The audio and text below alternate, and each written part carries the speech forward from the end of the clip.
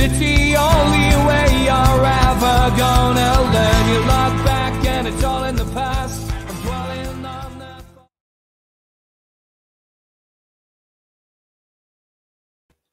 Morning, I'm Steve Wraith. Welcome to NUFC Matters, a special edition of the programme, something which, I've got to be honest, I didn't really want to do, but unfortunately you get pushed into these situations from time to time, and I think it's about time people knew the truth, the whole truth, and nothing but the truth with regards to the divide within our fan base. And it's something which essentially I've been accused of for many, many years, and I've kept quiet. I haven't really fought back. I haven't said anything.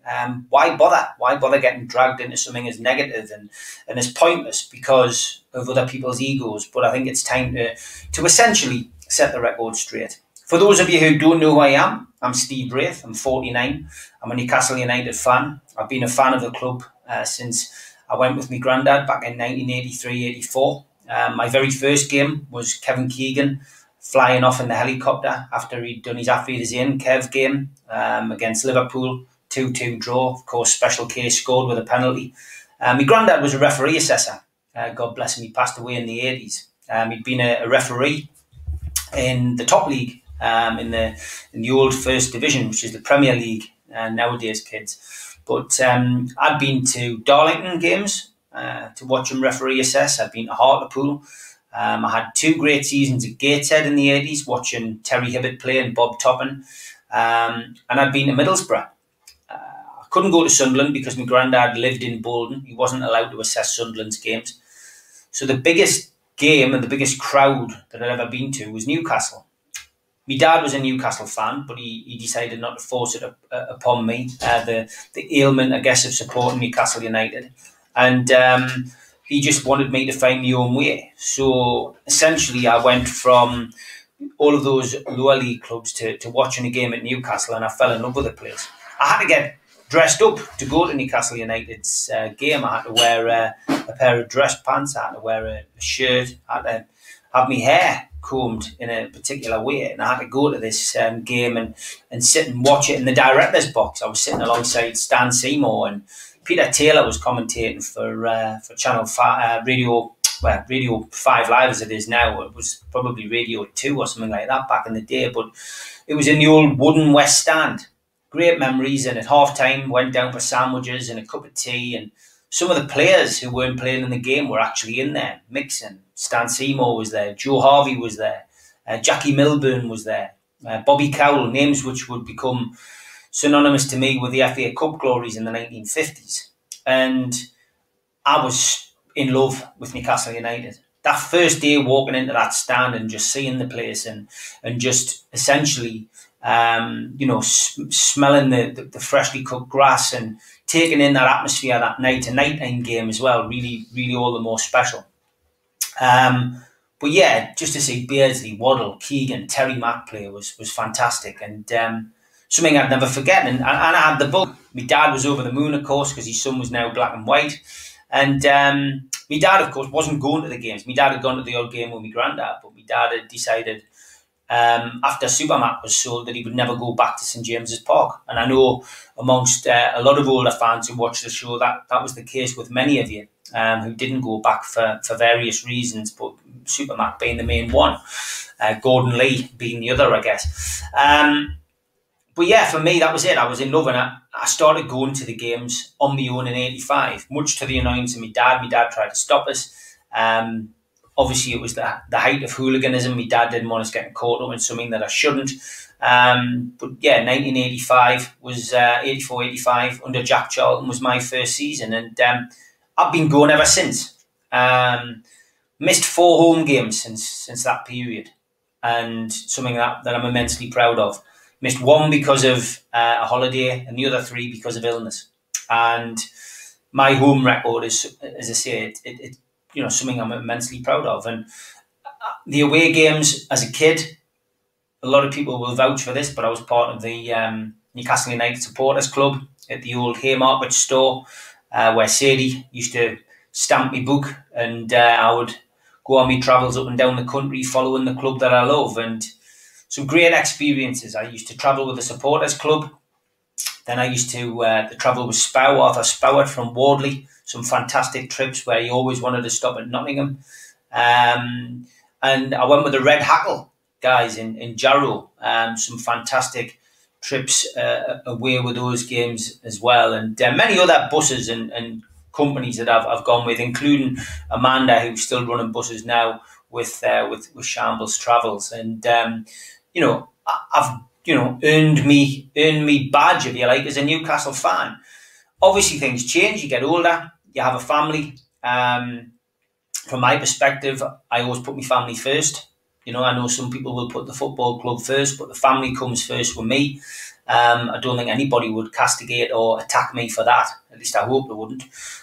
So yeah, your priorities change a little bit. Still go to home games, but away travel and going away on away days became less important, because ultimately I have other things that I do in my life. I have to earn a living, and I also have to spend quality time with the family. As my kids are getting old now, where they don't want to spend as much time with mum and dad, and that in itself is, it's something that we all have to deal with at some point. And it's now that I'm turning myself back to Newcastle, but in that meantime, what I did was I filled that gap by going to Dunstan. I was asked to go to Dunstan. Newcastle essentially were, in the grips, still are, in the grips of Mike Ashley. And ultimately I decided that I would go and follow the non-league. I got a knock on the door from Malcolm James from Dunstan Football Club. He asked me if I'd like to get involved with them, if I was not going to be going to watch Newcastle. I've made a big statement about not going to watch Newcastle play. I did that to really try and provoke a reaction with the club. And I've had 8 great years at Dunstan, loved it.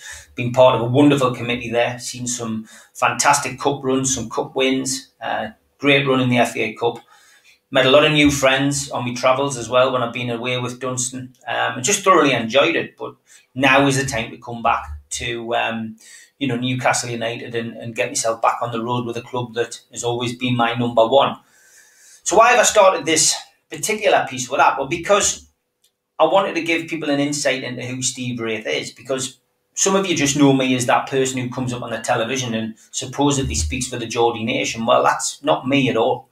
I don't speak for the fans. I don't speak for you watching this. You might feel I do if I'm saying something that you agree with, but ultimately, I am Steve Wraith, who has an opinion about Newcastle United. And my opinion is no better and no worse than your opinion sitting at home. We all have different opinions, and whether that's about the team, whether that's about the manager, or whether that's about the owner, or in more recent times, if that's about the takeover, then ultimately, nobody is right. Nobody is right. I might feel that Dubravka should be playing in goal for the rest of the season. Somebody out there might think it's Darlow. Somebody might feel that John Joe Shelby should be captaining the team and play every game.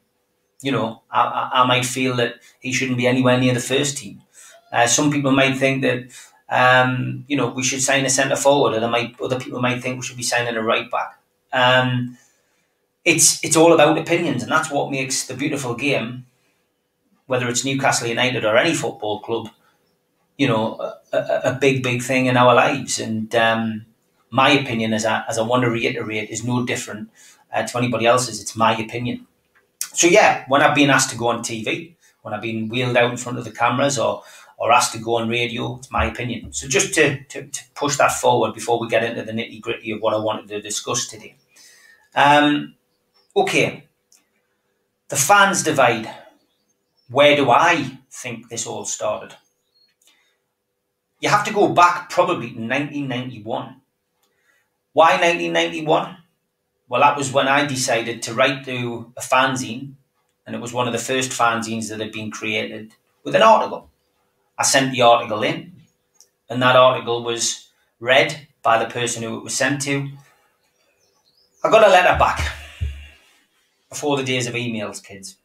And the letter basically said that my article was too controversial. Now, I scratched my head at that, because I thought that that's what fanzines were all about. Being controversial, having a different opinion. Clearly not. The rights are, refused by the editor. It's up to them to make the decision. But that was the thing that made me get up off my backside and go, well, if my work is too controversial, I'm going to write my own fanzine. So I set about the task with my dad and my brother and a guy called Steve Cross from Scunthorpe, who was a Newcastle fan who came up every game. We used to stand in the same part of the ground. I started off, by the way, in the Gallowgate scoreboard. I then moved to the corner. I then moved to the Leazes. I then moved to the paddocks.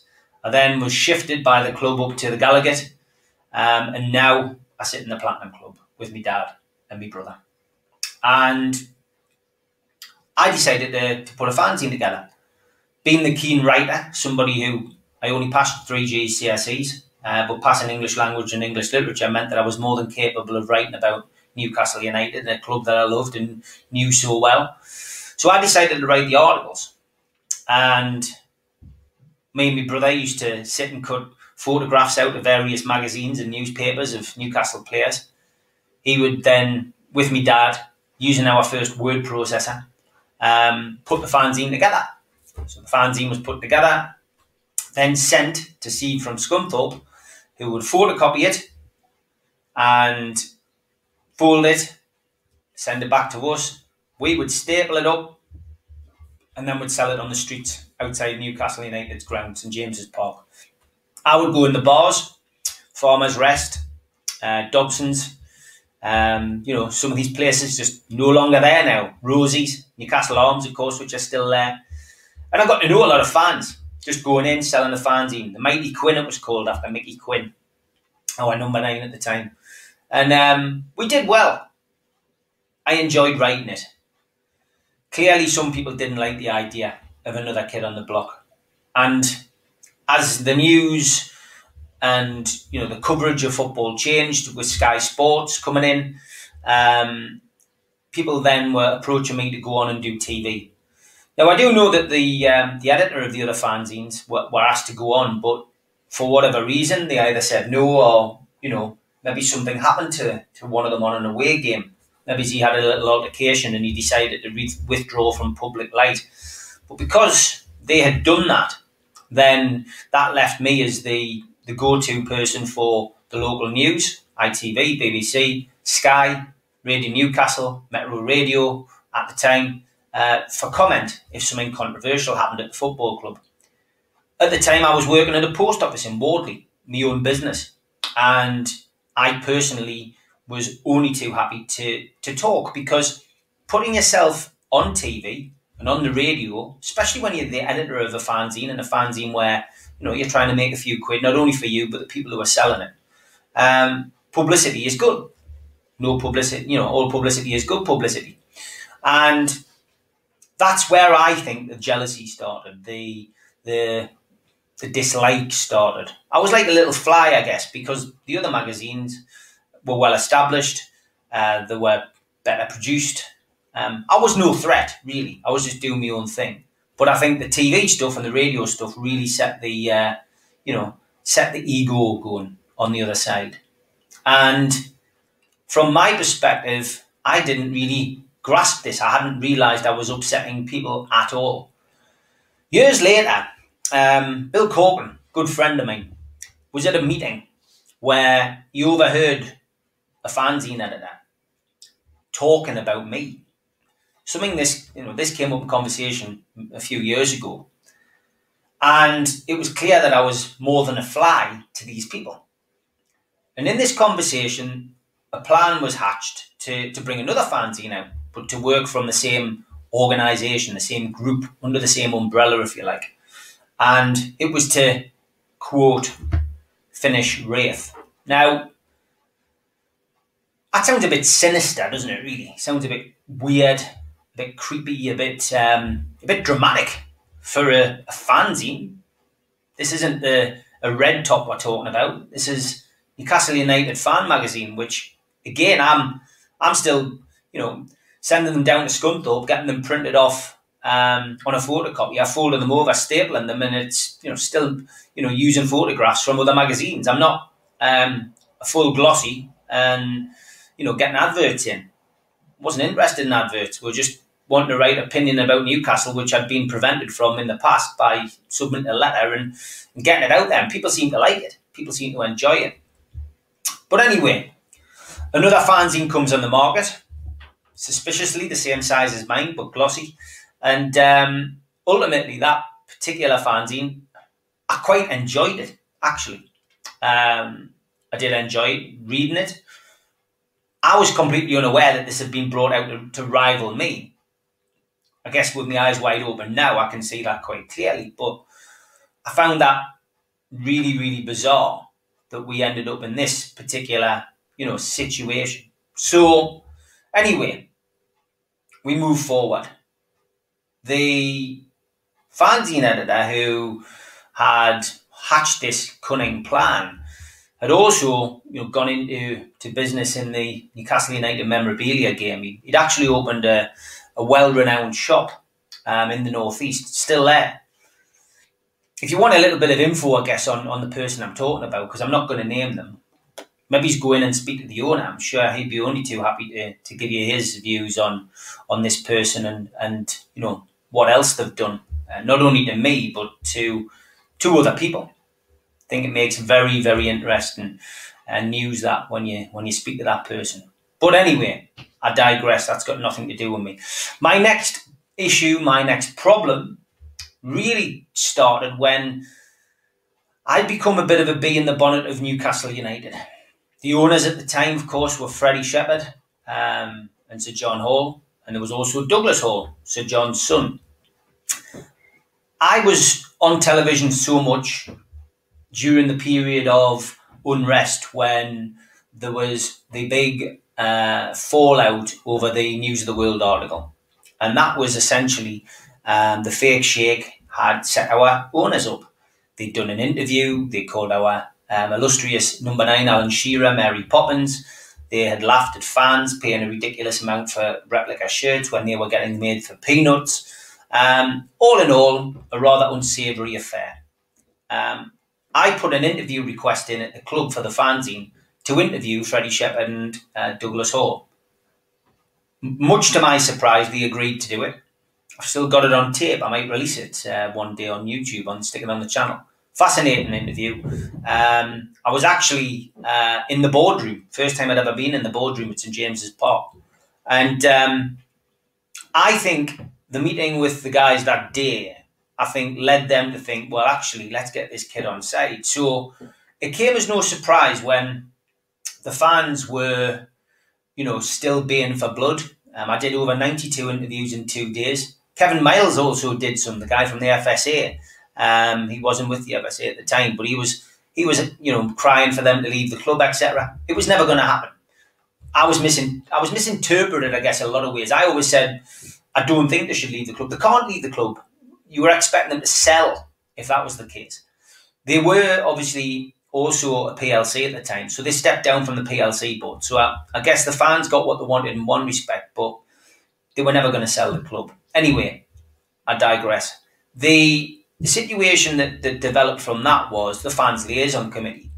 And the one thing that fans wanted, it just shows how things have never changed, is communication with the club. We want the club to communicate better with us. So the club spent a lot of money employing Rogan Taylor from Liverpool to come in and work out the perfect way of communicating with supporters.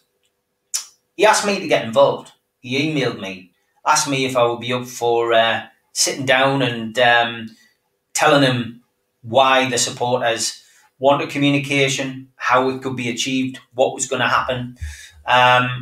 So from my perspective, I said, yeah. I went and had a coffee with him in Newcastle, and he said he wanted to do some road shows.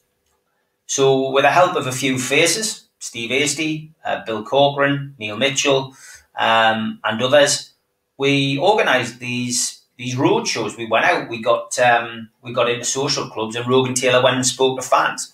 Some of it was very pleasant. Some of it was very, there was a lot of animosity at some of these. But ultimately, Rogan did the job that he was asked to do. He then went back with the idea of a fans liaison committee. Now, the fans liaison committee, for those of you who don't know, was to be a 12 fan committee at St James's Park. They would have to report to a fans liaison officer. The fans liaison officer would then relay back to the board of directors and the owners exactly what the issues were that the fans had. It was as simple as that. They got the electoral voting committee involved, so it was all done properly.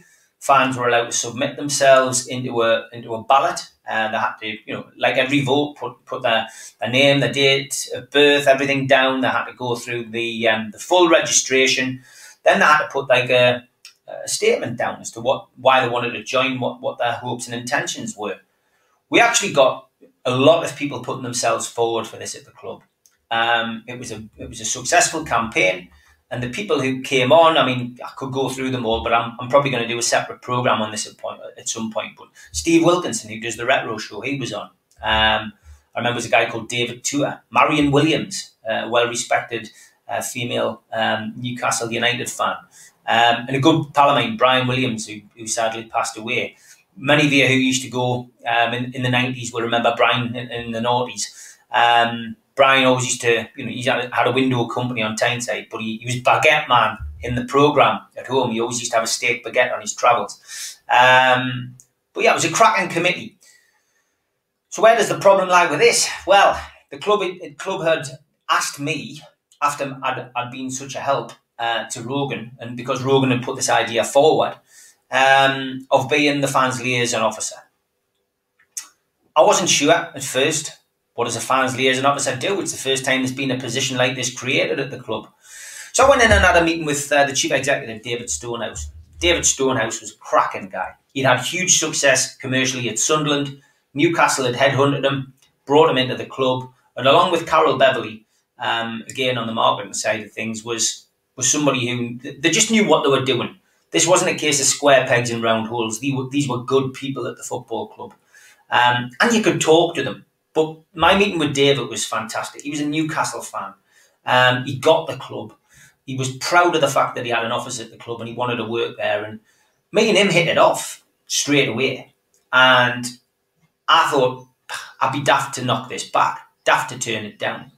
And I accepted the job.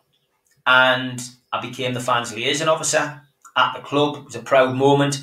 I'd signed a contract with Newcastle United. And anybody who knows me properly will tell you that I had two left feet. I was never going to be a footballer. So that was the only way that I would ever sign a contract with Newcastle United. But anyway, I remember going, having a photo shoot. Ian Horrocks was the cameraman at the time, had a photo shoot in the stand. I look back at the photograph now and think, I wish I hadn't worn that jumper. But anyway, I had my own column in the programme, and I set about my task at the club. I'm not going to go too much into that because, again, that's a different story and it's something that I'll happily talk about, I guess, when I do the fans liaison programme. I'd like Steve Wilkinson on that one as well. But where does this fit in with the fan divide? Well, the smaller fanzine that was set up, not the big one that was already established, which didn't want to publish my work, but the smaller one made it their mission to attack me at any given time. Now, I can prove this because I still have all the back issues. I do keep everything and anything where something is levelled at me or there's a bit of criticism. I have all the articles, I have all the letters, and I have all the little bits and bobs that were within that particular magazine that were aimed at me. Most of them, Cray related, Ronnie and Reggie Cray. Now, most of you will know, I visited the Crays in prison. I've written books about it. Some people find that odd. That's my thing. Interested in true crime. And, I've gone on to write many books on different people and produce many different books on different people. But this was the one thing that started to hammer me with. It was on a well-known Newcastle website as well, reference to the Crays, which gave me my first indication that actually some of these people aren't happy about me at all. I'm stepping on toes here. I didn't realise it, but I was starting to open up. My eyes were starting to open up. And I've got to be honest, that criticism hurt me. I was just trying to do a job. I was trying to be, my own man in a position which had just been created for me. I was trying to build up the network of supporters for the club, within the club. I was speaking to different fans organisations who were only too happy to hear from me and link them with Newcastle United, give them a database of fans. Still very early days for database back then in the very, very late 90s, early 90s. And every week I was getting picked off, attacked, hammered. This was before social media, but it was a constant reference to villains, the craze, and I shouldn't be anywhere near the job. And look, it's my favourite saying, but you put your head above the parapet, it's there to be shot at. But I felt I was never given a chance. Never given a chance at all. I subsequently left my post a year later, but in that meantime, the criticism that I received was mainly aimed at the fact that I was getting paid. Now, I never announced anything. The club wouldn't allow me to announce anything. And my contract between me and the club was my business. I have yet to see anyone get a job and then announce how much they're getting paid, or get a job and announce that they're getting paid. But this seemed to be a major crux in the smaller fanzines, issues with me. I shouldn't be paid. The Fans Liaison Committee aren't getting paid. I shouldn't be paid. But again, it was just a thing which, should have set alarm bells ringing with me moving forward. But it's only when you sit back with retrospect and look back on these things that you think, well, actually, that's another thing that they did. These people did. Okay, so moving on from Fans Liaison Officer, I step down and move on. And I go back to the fanzine world because I'm a Newcastle fan and I enjoy writing. I started a magazine called Players Inc. to start with. Players Inc. was a regional football magazine which covered Newcastle, Sunderland, Middlesbrough, Darlington, Hartlepool, Gateshead and the non-league. And it was a great concept. I set it up with former Newcastle number 9 Joe Allen and a Sunderland fan and a designer called Andrew Brewster. And it was fantastic. I remember going on Radio Newcastle the very first week that it came out and a guy from 442 coming on and saying it would never work. 37 issues later, I didn't happen to speak to that guy again who held his hands up and said, actually, I was wrong. But that got me back into the swing of things. That got me back into the wanting to write about Newcastle United and still going to the games, of course, but it just got me that feeling of, I'm enjoying doing this, but I'd rather just be doing this all about Newcastle United. So I set up my event management company, Players Inc. Event Management Limited, off the back of the fanzine. And then I retired the magazine and I came back with Toon Talk, which was a new fanzine. Newcastle United. But this time, I wasn't sending it down to Steve from Scunthorpe. I'd put a bit of money into it. I charged for advertising and it was nice glossy. And here I was, all those years later, back outside St James's Park, selling me wares before the game. And that's where I probably got to know a lot of you people, a lot of you fans, because you always remember us being out there. We always used to come up with daft things, like when Asperilla signed, we did Asperillas, and I gave away free sweets. I was the kid actually when Gaza came back, who was selling the Mars bars outside the back of the Gallagher Den when he got surrounded with Mars bars and taken a corner in that return to St James's Park when he signed for Tottenham. But yeah, the fanzine, we always try to do little gimmicks and little different things. So this is where the next issue starts. Because I can imagine the collective groan when I started that magazine off. It was like, oh, it's back again. But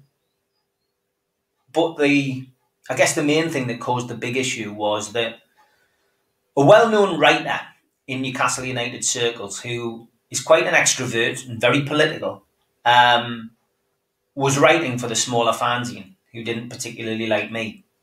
And he left the fanzine under a bit of a cloud. Now, this person has been through the mill in recent times, and that's why I've chosen not to mention any names today. I don't want to be accused of causing people nervous breakdowns or people that suddenly say that they've got mental health issues because of this, because I just want to be honest. I just want to tell you guys the truth out there about exactly what's going on. But this particular guy had fallen out with the editor. And this guy was a good pal of mine, actually, back in those days. I actually valued his opinion, didn't agree with his politics. Politics isn't really my thing, by the way, but we'll come to that in a minute.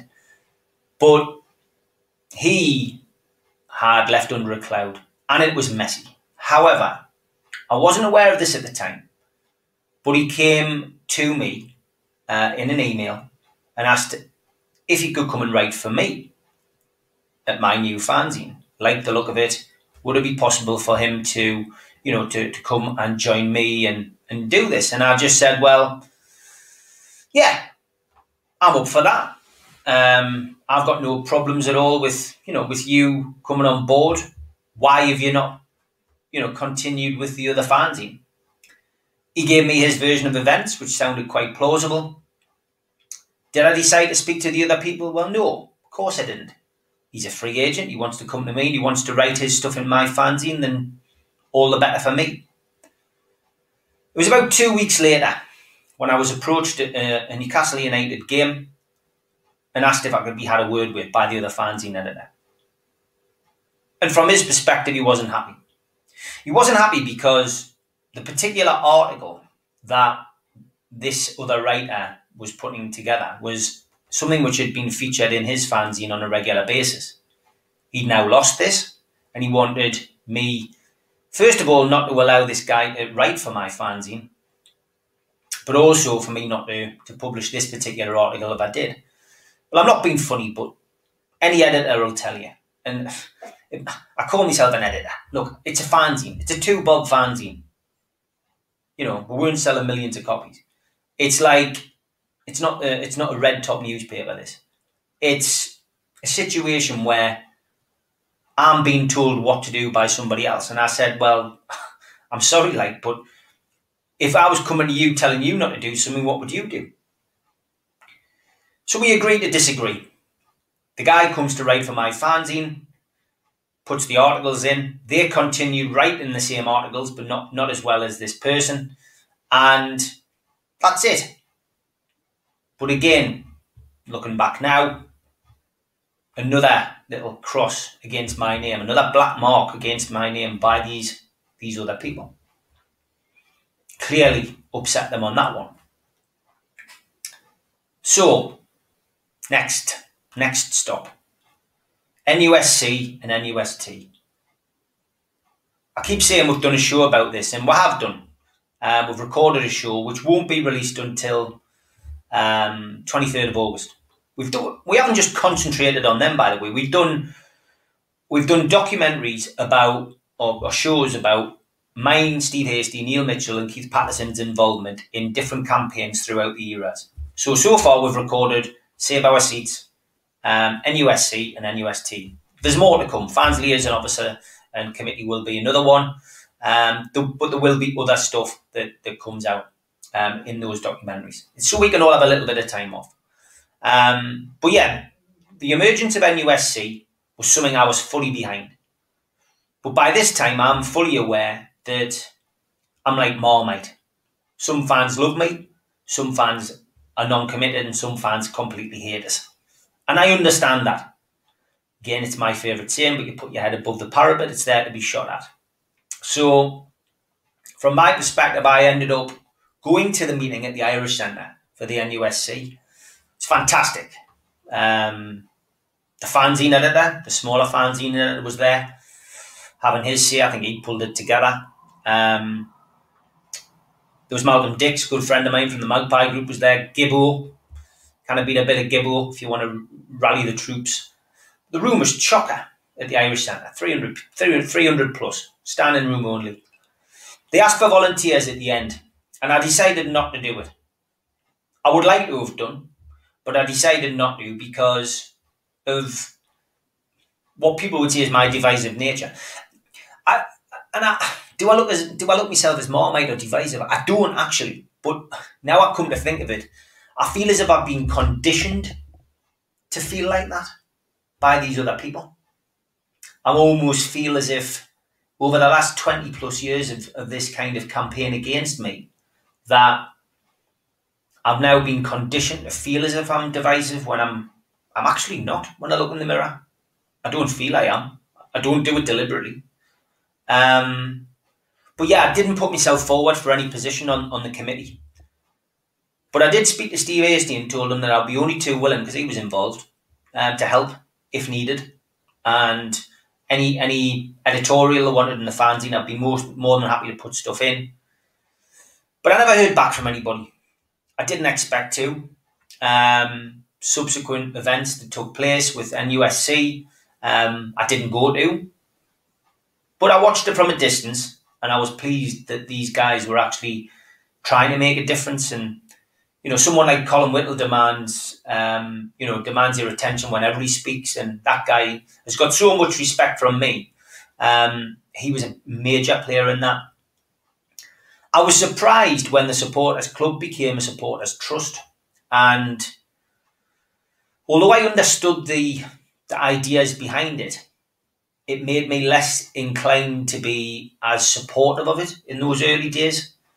But then when I spoke in depth to Neil Mitchell, Steve Hasty, Bill Corcoran, I came round to their way of thinking about the trust. I felt that it was the right thing to do. The fact that it gave you a little bit more power, as far as, and when I say power, I mean power around the table. Excuse me while I have a drink.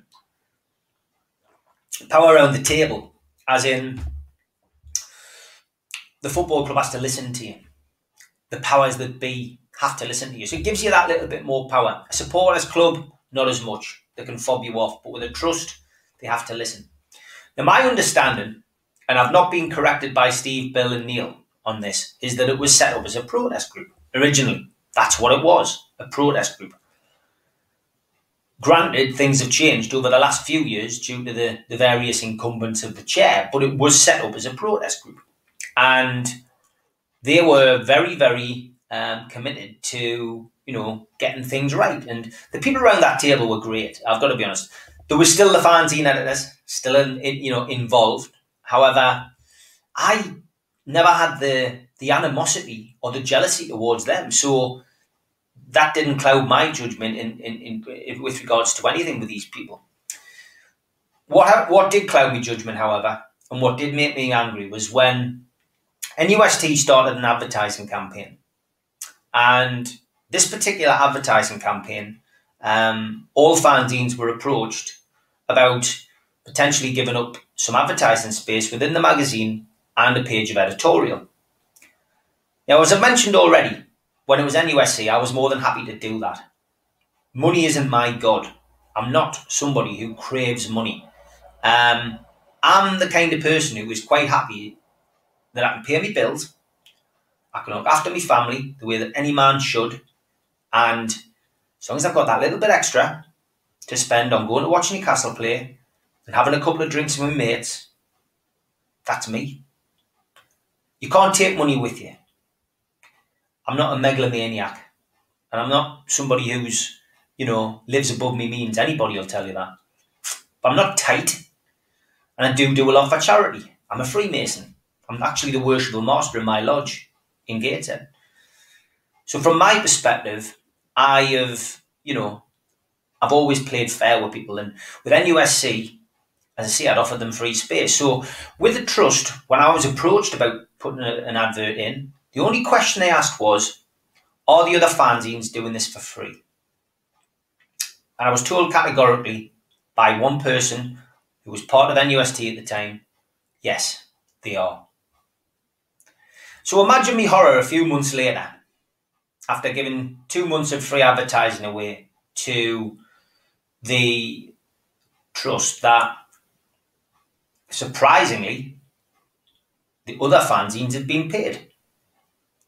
And they'd been paid handsomely for the pages that they had given up in both fanzines. Now, bearing in mind, these fanzines were run from the same organisation. Not sure if they are now. But that really, really annoyed me. As always, when I get annoyed, I have a cup of tea. I sat down, thought about who I could ring, what I should do. So I knocked up invoices for the 2 months that I was owed for.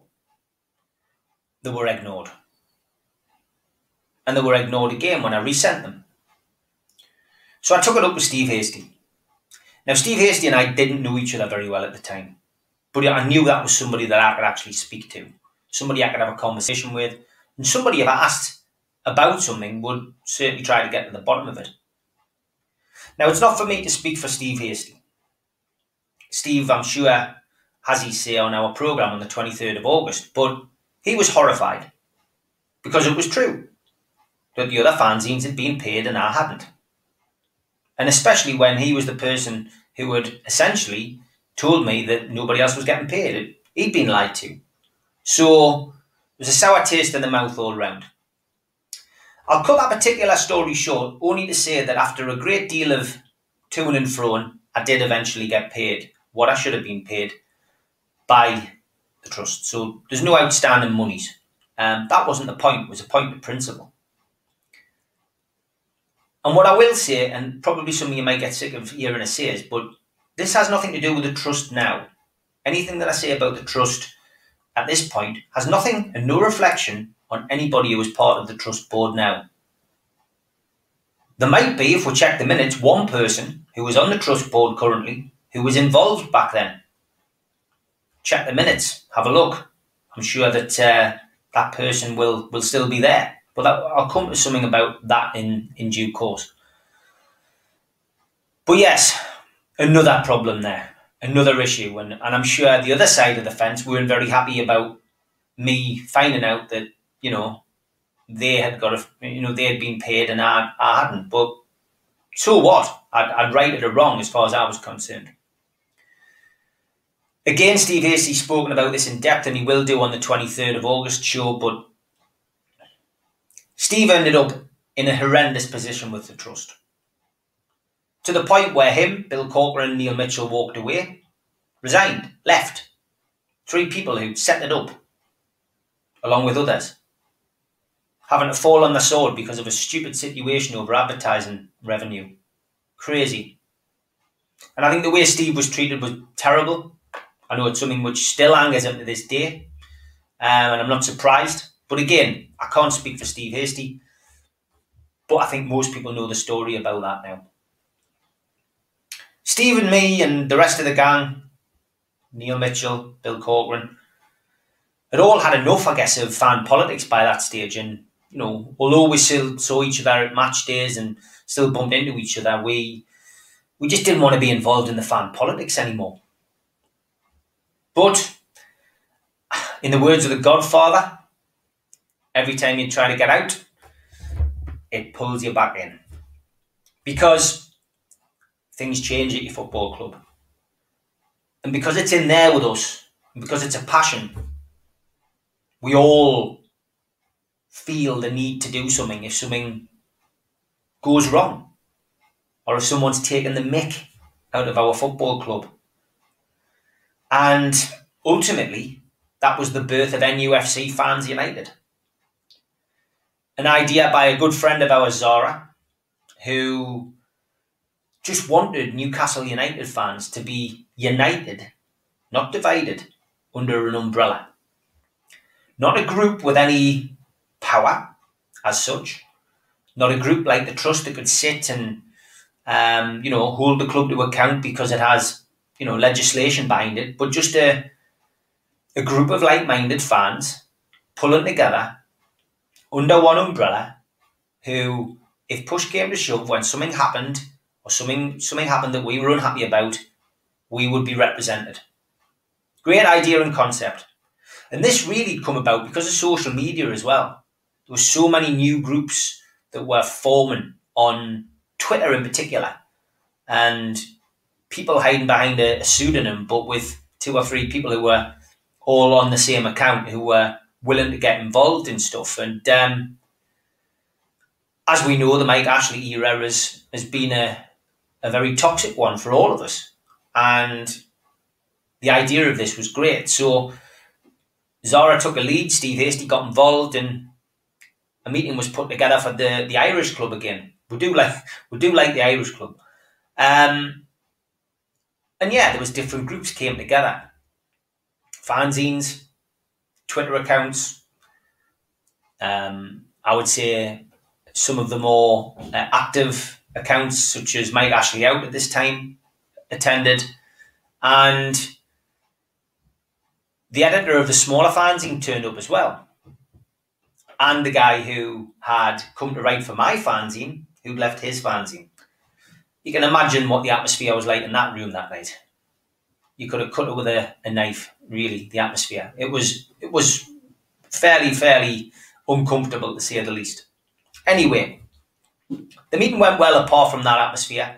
The small fanzine editor had no interest. I get the feeling he just came along to say that this idea was ridiculous and that the trust was the only way forward. We never saw him at another meeting again. And subsequently from that meeting, we ended up going from strength to strength in a lot of ways, because we had a monthly meeting at the Irish Centre, and a lot of people came to those meetings who wanted to make a difference, who wanted to stand up and be counted, but some just came to chew the fat, talking about team selection, talking about the owner, talking about what we could do. And those particular meetings, I felt, were really fruitful. I guess what came from those in a lot of ways is almost like the birth of the fans forum, because a lot of people were putting themselves together and people exchanging mobile phone numbers and people got to know each other. But again, just for those people who didn't really get what we were doing and didn't like us, that was another black mark against our names. It was something which they didn't want us to do. They didn't want us to be involved.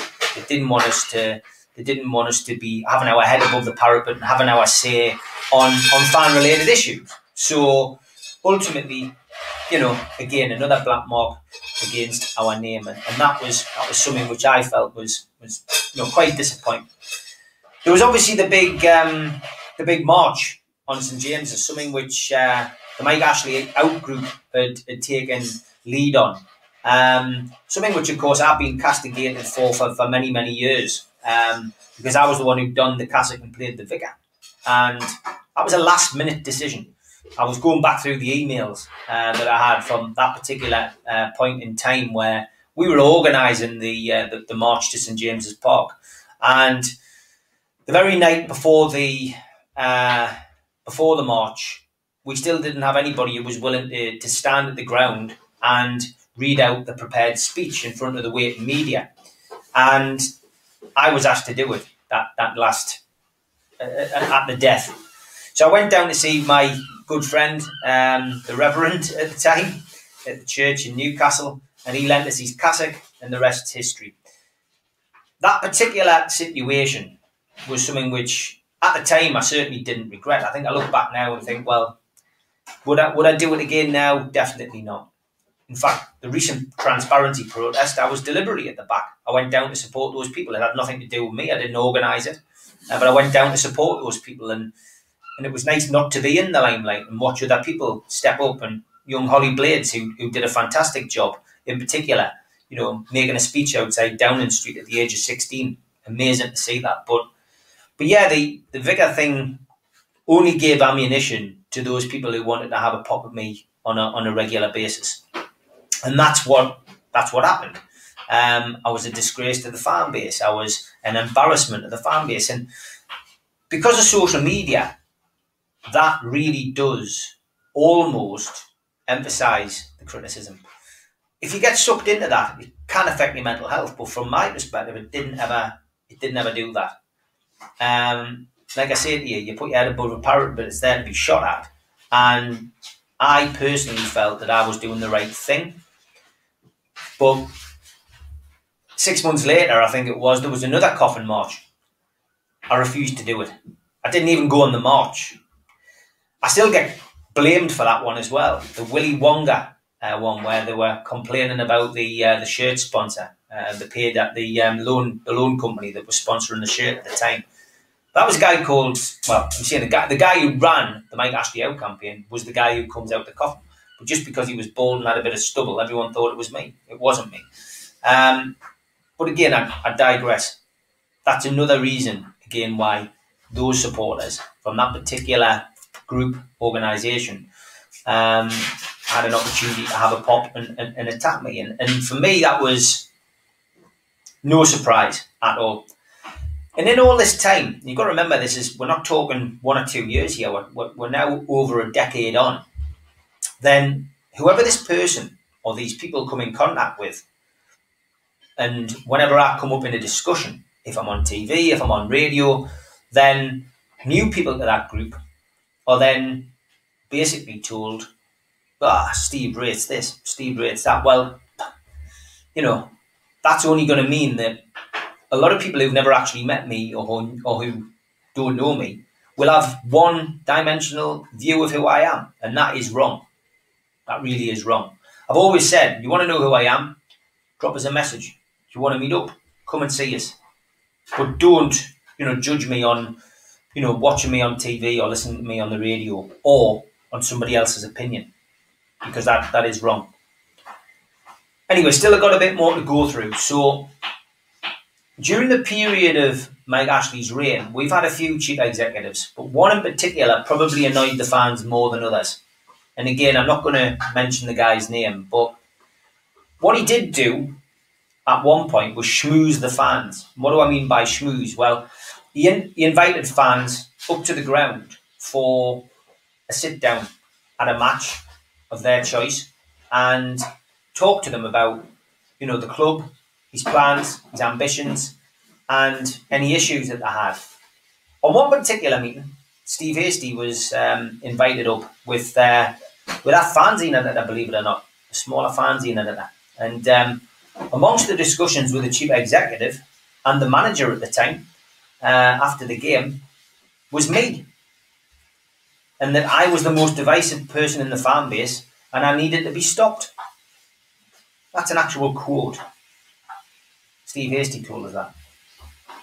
Wow. Unbelievable. The chief executive of your football club and a fanzine editor in discussion with a manager talking about me. At the time, it was more important to be talking about what was going on the pitch, not me. Bizarre. But again, more proof that this person has clearly got an issue against me rather than anything else. Once I'd heard about this from Steve, I decided to take things into my own hands. So what did I do? I knew where this person used to drink after the game, drank in the Newcastle Arms with his friends. So I went to the Newcastle Arms after a Newcastle United home game, walked in, saw where he was, approached him, said, "Can I have a word?" Had a chat with him. Put my hand out, and I said, "There's my hand. I'll apologise to you for anything that you think I've done wrong to you. Let's call it a truce. Let's move on for the good of the fan base." His mates were a bit surprised. He was definitely surprised. He shook my hand quite weakly. And that's it. We left it at that. I walked away. A couple of days later, I got a message from the guy. He was up for meeting for a coffee. So we went for a coffee that week. We had 2 hours in each other's company, and we agreed to disagree on quite a lot. I guess the main topic of conversation was the fanzine situation with the guy who left his fanzine and came to mine. For me, that was old news. Something that clearly still annoyed him, but for me, if I had to apologise for doing that, I was only too happy to do it if it meant the fan base could progress and we could get on with our lives, and if it meant that any situation sprung up in due course with the fan base, that we could move on. As we left, he asked me not to mention this particular meeting. But things have gone too far now, not to actually say that this took place, and subsequently about what's come up over the last 48 hours. But I haven't mentioned his name. Those of you who know will know, but ultimately, we shook hands that day. To me, that means a lot. You shake hands with a man, that means, you put your beef aside and you move on. And we agreed to disagree on a few things. That's what it meant. What I know now is that handshake meant absolutely nothing. And that the silence over the last few years and me not saying anything about this has simply added to, the problems that I've faced, on social media and in the wider fan base from certain people. So, where did, from my perspective, what happened next? Well, there was a bit of a thaw in the relationships, I guess, because I ended up been approached by the new editor of the fanzine. The old one stepped down. He had a lot of altercations with people on social media, on Twitter in particular. He disappeared off social media altogether, although I wouldn't be surprised if he's still there somewhere, hiding away under some account. But he disappeared. A new guy came in as the editor, a rather pleasant lad, got to be honest, my kind of person. That person then also became the chairman of the trust. Now, I was interested. I know other people who I know, who I've mentioned already today, weren't as convinced that this person who looked quite friendly and amicable was his own man. But me personally, I was prepared to give him a chance, and I felt that maybe these things would move in the right direction. I had a couple of chats with the guy, I had a couple of meetings with the guy, and eventually I was asked if I would like to join the trust board. And this was at a time when I was also made aware of the trust's intentions, which were not to protest, not to get involved in that kind of stuff, but to launch a pledge scheme. Now, I was fairly non-committal on the pledge scheme, I've got to be honest. I didn't know enough about it, neither did that person. At the time, he had ideas of how we wanted to take it forward and who we wanted to get involved, but from my perspective, I wasn't sold on the idea. And this is pre-takeover as well, when this first discussion was ever had. Pre Amanda Staveley visiting the St James's Park match between Newcastle and Liverpool. But I knew that was their intention. Joining the NUST was always going to be something which I would need to run past my good friends Steve Hasty, Neil Mitchell and Bill Corcoran. And why would I do that? Well, because they fell on the sword for me. They walked away from that organisation because of what had happened in the past. And the last thing I want to do is stab my friends in the back and show any disloyalty. But I felt that I could potentially make a difference by going onto the NUST board. And I felt that that was the reason I was being invited onto the NUST board, to make a difference. Looking back, I probably was. Why? My social media increased to big amounts. I'd set up a company which involves former Newcastle players, and I could be of use to the trust. And that's what happened. And I allowed it to happen. I was on the board, so I was working for the board on the trust, and I decided to, use my contacts and ask them to do a video to try and get people on board with the NUST. It was a big success. The video went out, membership increased, and it's something which NUST have thanked me for since. And no wonder. It was a great thing for us to do, great thing for them, and numbers increased, I think probably in the region of 5,000 or 6,000 over the course of a 4 or 5 week spell. Why? Because once again, Newcastle was in turmoil, people weren't happy with the owner.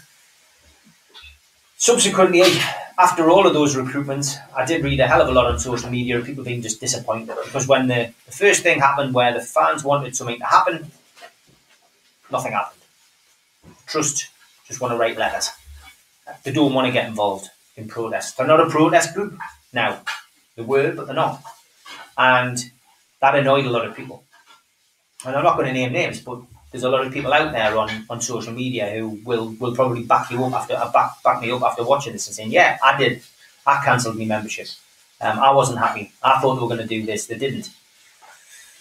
You've got to read the terms and conditions, I guess. But, you've got to know what you're joining. Buyer beware is what Freddie Shepherd said when Mike Ashley bought Newcastle United and didn't do due diligence. But I guess a little guilty about doing that video now, and I felt as if I conned people, and that's not me. I don't do that. I don't con people at all. I just wanted to make sure that when I was on the board of the trust, I was doing my bit.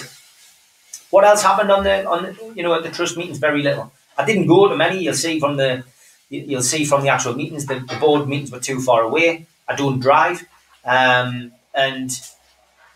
I was disillusioned within the first 6 months of being on the trust, because I realised that, a bit like working for the football club as a fans liaison officer, you can't speak your own mind, and it's something which I have to do.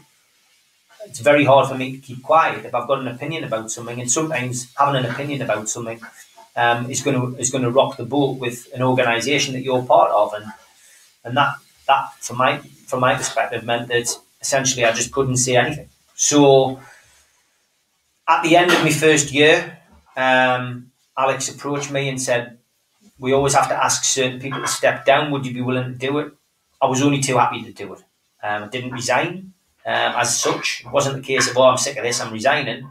It was just I was asked by the chair to step down, and that's what I did. I stepped down and moved on. Handshakes all round, thanks for everything, and that was it.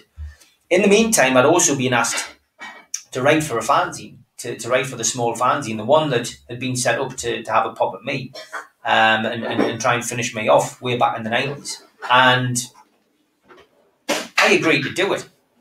And that's because I enjoy writing. I enjoy writing about Newcastle. By this stage, I'm not doing a fanzine myself anymore, and I do enjoy writing about things. I wasn't asked to go in a WhatsApp group. And obviously, I've since found out that a WhatsApp group has always been there for this particular fanzine, for writers to talk and chat and whatever. Not sure why I was never invited into that WhatsApp group, but I can hazard a guess. But yeah, the articles that I wrote were great. I enjoyed it. I'd get contacted by the new editor. He would say, "This is what I want you to write about. This is your word count," and off you go. And I used to enjoy hearing the magazine drop because there's some great people who write for that particular magazine. So one thing Newcastle's fan base is blessed with, having good writers and people who essentially are very talented writing about different issues. And again, all different opinions, stuff that some of us agree with, others won't. But that's the beauty of football, as I said earlier. So after I'd stepped down from NUST, the text messages stopped coming about submitting stuff for the fanzine, which gave me, I guess, a sense of being used to a degree. Something I'd allowed to happen, of course, which I mentioned earlier.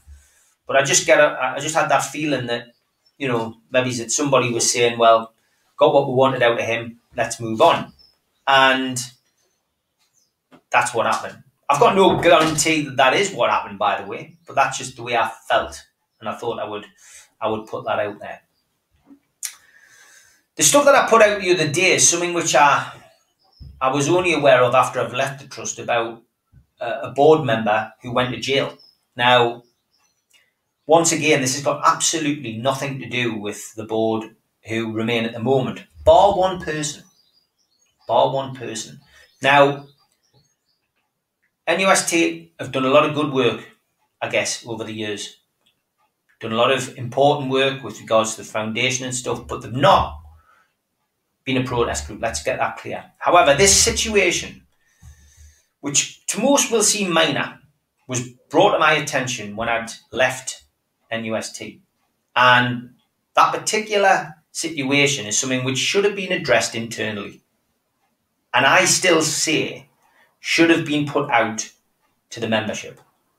Just to say we're aware of the situation. It hasn't affected anything to do with NUST, but we felt as a committee we should let you know. Now, I don't know the full ins and outs of legalities. Said it before, I'm not a legal eagle, but I, as a member, felt I should have known about that. And it was something which was put out, I saw a couple of times by accounts on Twitter over the last 6 months. And NUST now don't want to answer about it, which is fine because, they're saying that nobody on the committee has got anything to do with that. That's right, nobody on the committee. The newly installed chair, the new committee members that are on there, none of them have anything to do with that, bar one person. And I'm not going to name that person, but I think that person should come forward and either apologise for it not going out or should resign from NUST. Because they are fully aware of the situation. They've been involved with the trust as long as that incident has been known about. And that person remains very, very quiet. Full stop. So that's my opinion. That's my view. It'll be up to NUST to decide on that. But I really do think that that person should either come forward, make a statement, or resign. It's as simple as that. So where do we go from here? God knows after this. But I felt I had to do this because the trolls, or trolls as they call themselves, are saying I'm having meltdowns on Twitter. I'm not having meltdowns at all. I'm a level-headed guy. I'm a businessman, and I'm somebody who is a Newcastle fan. And I hope that some of you who didn't know me or still don't know me but have watched this will at least get a bit more of an idea who I am and where I come from. Where do we go from here? I really don't know.